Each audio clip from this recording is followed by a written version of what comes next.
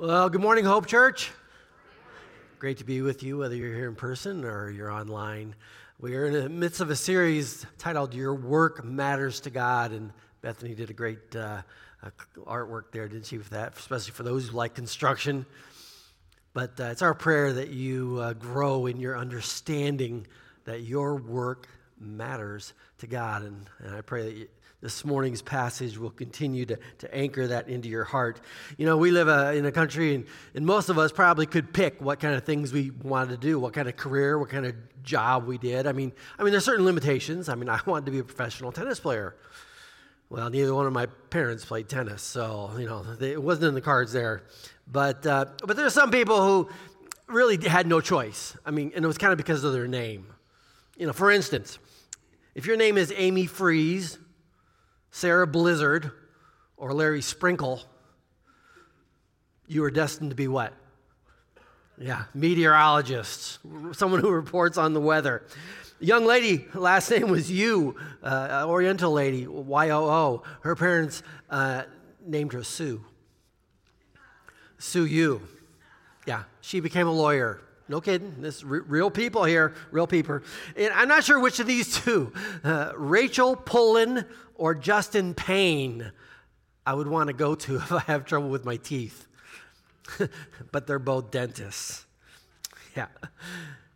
Well, this morning we're looking at a passage from Ephesians chapter 6, verse 5 to 9. And I encourage you, if you have your Bibles, you can turn there with me. I believe this passage can radically really challenge how you view your work. The context here in Ephesians, the first 3 chapters, Paul writes about just the beauty and the glory and the power of the gospel and what Jesus has done for us. And then chapter 4, he makes a turn and kind of just starts writing about what difference should it make in our life, about what Christ did for us. And so he talks about how we use our words. He talks about anger. He talks about issues of morality, not to steal. And then in chapter 5, verse 21, he begins to focus on the context of the family. He writes about husbands and wives, parents and children, and slaves and masters. Because you know that most homes in the Roman world had slaves. As a matter of fact, 50% of the inhabitants of the Roman Empire were slaves. It was not a racial issue like it was in our country. Most of the people had been defeated militarily. And oftentimes, after a number of years, they were freed, or sometimes their masters would even start them off in a business, and the master would get proceeds from that. But they were the workforce in the Roman Empire, just like we are the workforce in America. Whether you're an employee, a boss, or an owner, I think these principles apply directly to us. The Ephesian church, no doubt, had slaves and masters as part of their congregation. It was probably probably the only place in their culture where they would gather together as equals, with no distinction because of Christ. While Paul didn't call believers or churches to overturn the institution of slavery, passages like this were instrumental at getting at the heart. And so that when masters and slaves began to treat each other as brothers and sisters in Christ, the conviction of slavery began to crumble, and it ended.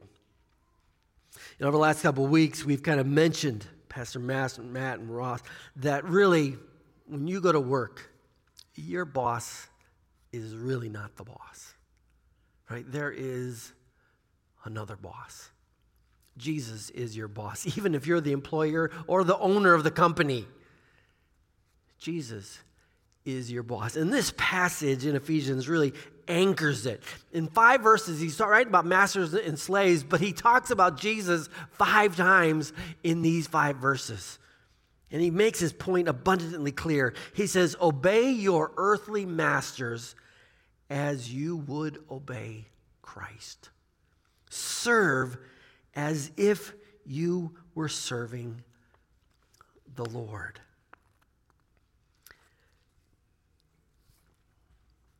So what attitude should you bring to work if this is true? And this applies to those of you who are students. As you're going to school and studying and preparing, what attitude should you bring?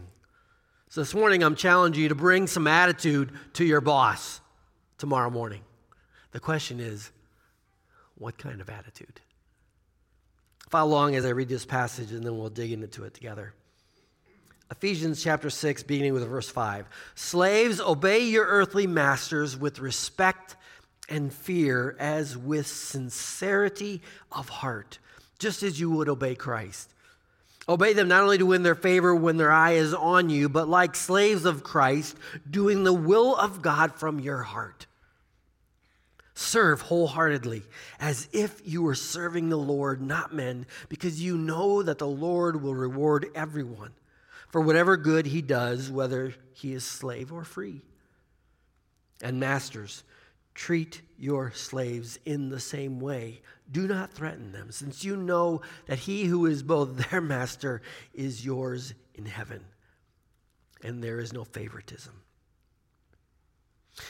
In the similar passage in Colossians, Paul adds this: Masters, provide your slaves with what is right and fair. So what kind of attitudes should you bring to work? Well, first of all, the attitude of reverence. Certainly the idea of obeying a master was not new.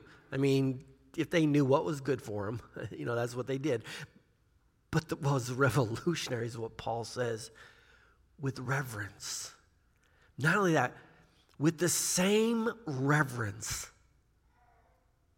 that you give Christ. We know that Jesus loves us more than we can imagine, that he was the mercy of God sent for us. We know that he wants to bless us not only in this life, but in the life to come.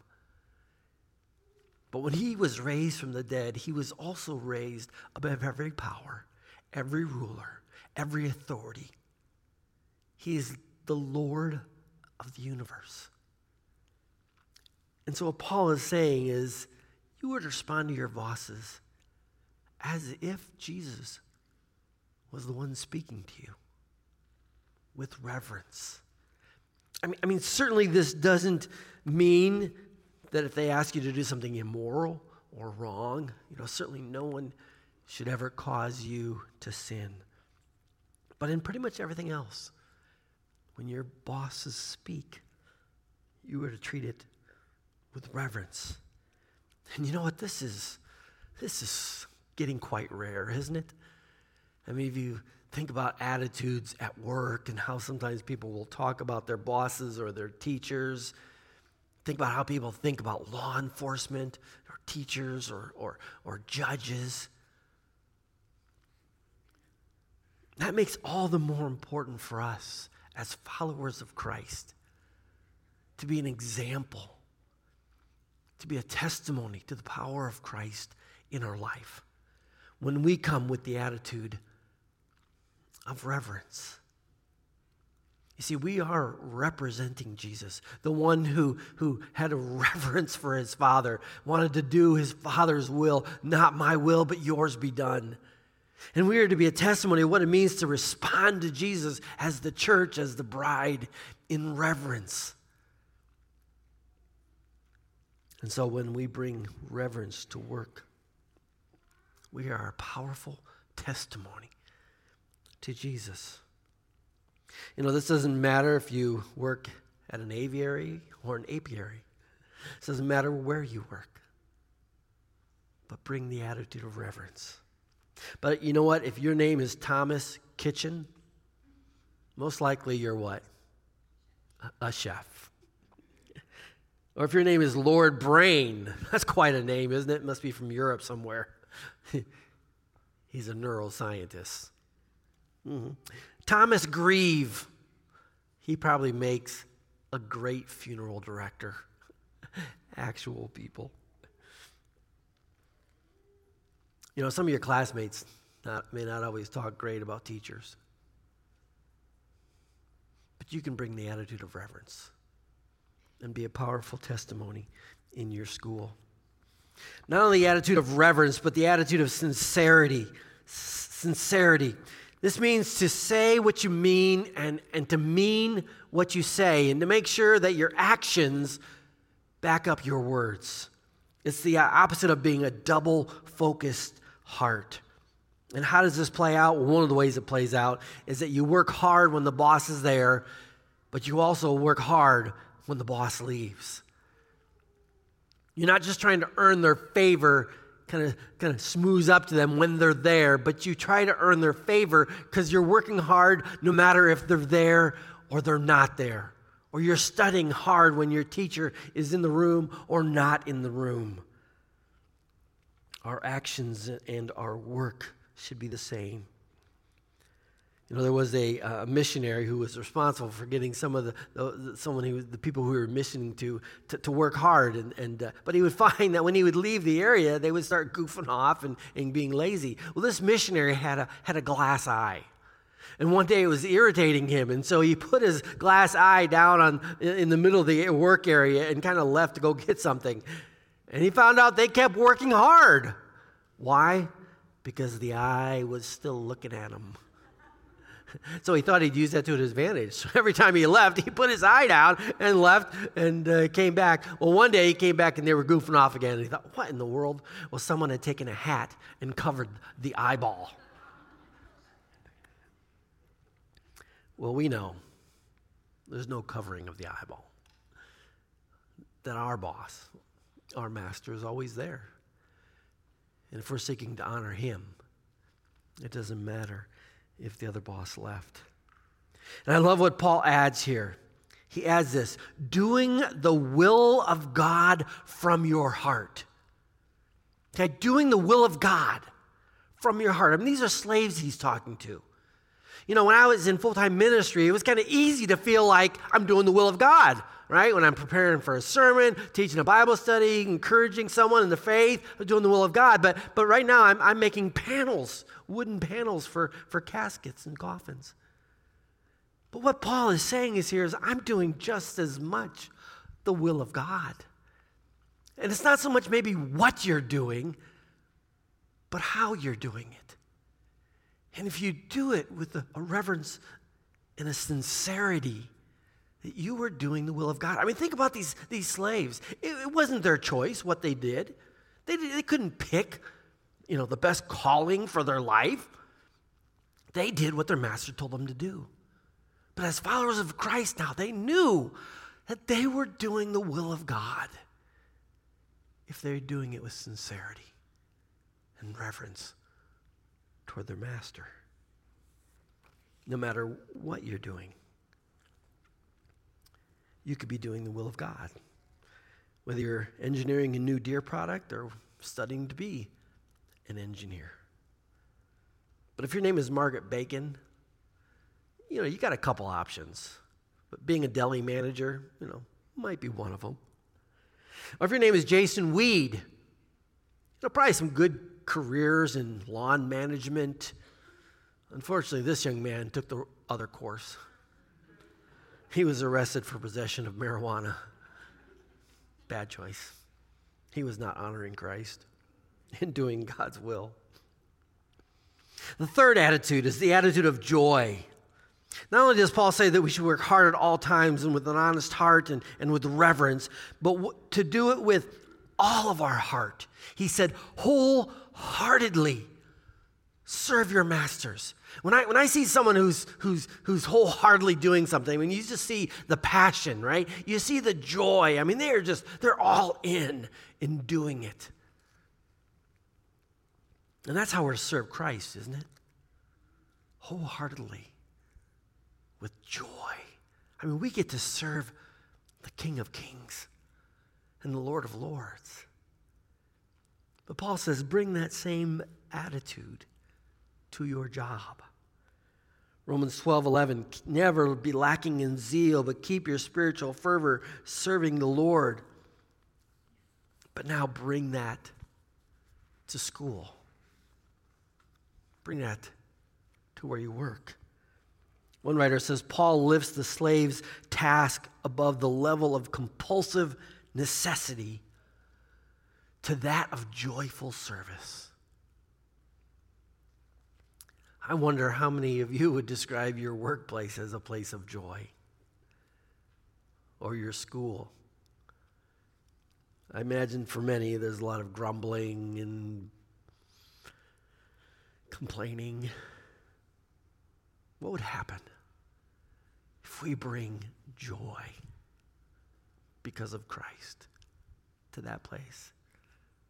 How much could we stand out?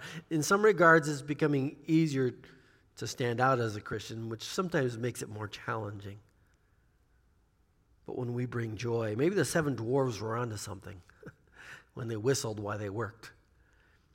Maybe we should start whistling more when we're at work, because we are representing Christ, the one who, for the joy set before him, endured the cross. And Paul writes in 1 Thessalonians 5:16, be joyful always. Oh, even on Monday morning, Wednesday afternoon, hump day, I mean, you're almost kind of getting there. Always. Because there's the one who brings joy, and the Spirit who produces joy in us, the fruit of the Spirit.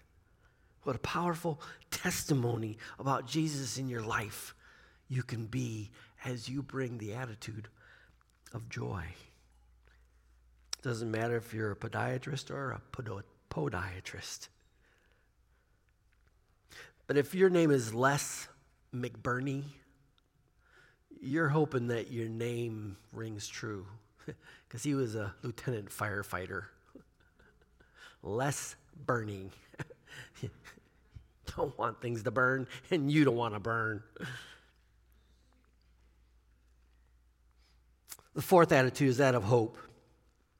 You know when someone has a secret, they kind of have that little twinkle in their eye, got a little smirk on your face. I mean, they know something that you don't know. Well, Paul here lets us in on a huge secret as believers in Christ. Whatever we do, doesn't matter how spiritual we think it is or how earthly. No matter how big or how small or how menial, if we do it with an attitude honoring Christ, Jesus notices. He sees. And Paul says the good is rewarded. See, under Roman law, a slave could never inherit anything. But Paul writes that their true master, that Jesus Christ, their eternal master, will reward them. There will be an inheritance waiting for them because of the good that they've done as a reflection of what Christ has done in their life. Not to try to earn it, because we can never earn it. The only thing we earn is God's wrath. But because of his grace and Jesus now, through his Spirit working in us. You see, the current situation is temporary. It's fleeting, but what awaits us will be amazing. Hope helps us to persevere, to not give up, to not stop. Maybe some of the slaves were being mistreated. Maybe you're in a situation where your boss isn't the nicest person. I had a boss I worked for a couple months. From the moment they talked to me and hired me, they didn't talk to me until they fired me. It's only 2 times.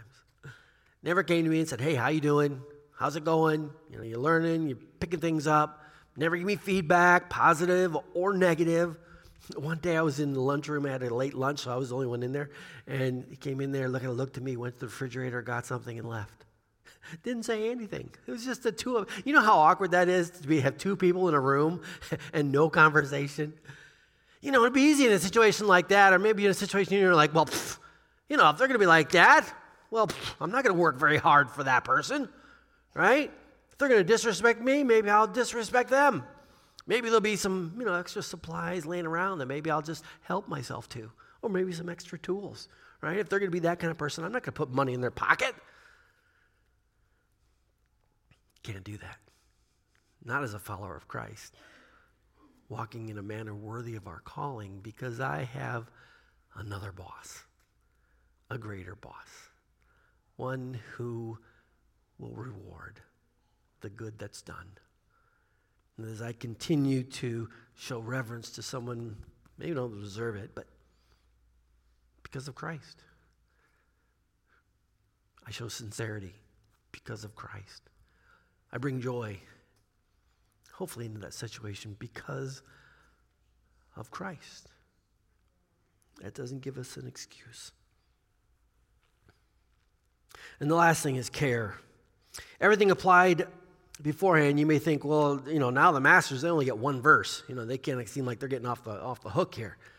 But Paul says everything that's been applied to the masters, or to the slaves, are now also applied to you, masters.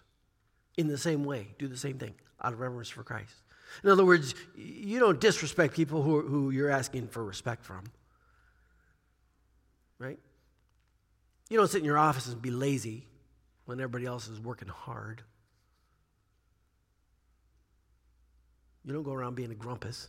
You may own the place, but now if you're a follower of Christ, you have a boss. And you too can bring joy into that work environment. But not only that, Paul says, you've been given responsibility, in a sense, over these people. Or if you're a teacher, over the students in your room. You've been given power and authority. How are you going to use it? Paul says, don't, masters, abuse your slaves. But he goes even further in the book of Colossians. He says, treat them with what is fair and just. I mean, this is what was revolutionary for Paul to tell masters how to care for their slaves. But he could now because they were believers and followers in Christ. And he reminds them, you have a master now.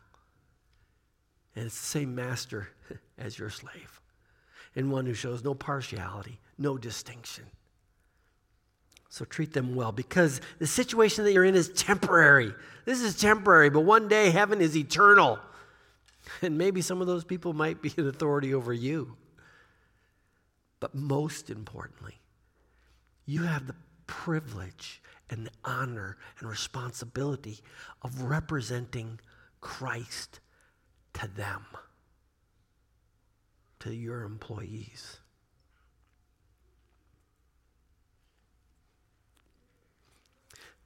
Last two names here. These are my favorites. Miss C. Sharp. Miss C. Sharp. What do you think she does? Yeah, music teacher. And my favorite one, this is a reflection that my wife still thinks I'm a middle school boy, but his name is Joshua Butt. I wish his name was Seymour, right? Seymour Butts. But he was actually a gastroenterologist. And how do you say that? That's a long name. He looked at a lot of butts, all right? He was destined for that. In these 5 verses, Jesus is mentioned 5 times. So you can't get away that Jesus needs to go to work with you, right? And one of the themes that we've kind of talked about in this series is worshiping at work. And that doesn't mean, you have a church service. I mean, unless they hire you to be a chaplain there, you can do that. But it does mean that you bring Jesus in your attitude. Oftentimes we look to our jobs to provide us with meaning and significance. But what Paul is saying is that we need to provide our jobs with meaning and significance. And we're the ones that bring it because of Christ. I mean, think about it. In the Garden of Eden, when Adam was working, right? The Garden of Eden was the convergence of earth and heaven. So he was working, but God was there. I mean, God is walking in the garden.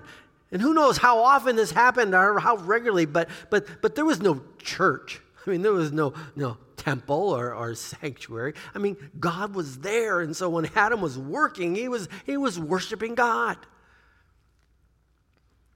But then when sin entered the picture, it changed all that. As a matter of fact, God kicked him out of the garden. Because you don't want to be in the presence of God when you're in sin. That's not a good thing. You need Jesus to deal with your sin before you're going to be in the presence of God. And so God graciously kicked them out of the garden, out of his holy presence, because they were sinful now. Okay, so there was a divide. But then God provided the nation of Israel with a place, a tabernacle, and then later a temple where God promised to meet them, right? He was in the middle of their camp, and there he received sacrifices. They could provide sacrifices to be forgiven, to be made right with God. He gave them his name so that when they prayed in his name, he would hear. And they covered that place with his glory. I mean, his Shekinah glory would overshadow the tabernacle and later the temple, representing his presence there with them. But you know what? When Jesus came, again, he changed all that, going back to how it once was. Because Jesus says, now, where is the temple? You are the temple. You've been given God's Spirit to reside within you, the presence of Christ. You've been given his name so that no matter where you're at, you can pray in the name of Jesus, and God hears that. But not only that, the Holy Spirit now working in you produces the glory of God in you. And so when you go to work, you're bringing the church with you. You're bringing the presence of Christ. You're bringing worship to where you work. That you are representing Christ there. One writer says, even the most menial, mundane, earthly, insignificant action, when done for Christ, can be elevated to an act of serving and worshiping and representing the King. Your work matters to God. Let's pray. Lord, thank you for this passage that really challenges us, Lord, to think about our work and how important it is. But Lord, that you've given us the privilege to represent you to those that we work with, to those that we work under, to those that we work over. And Lord, I pray that through the power of your Spirit working in us, Lord, you would produce more reverence, more sincerity, more joy, more hope, more care at our workplaces because of us. That people would see you in us as we worship you, as we work. In Jesus' name, amen.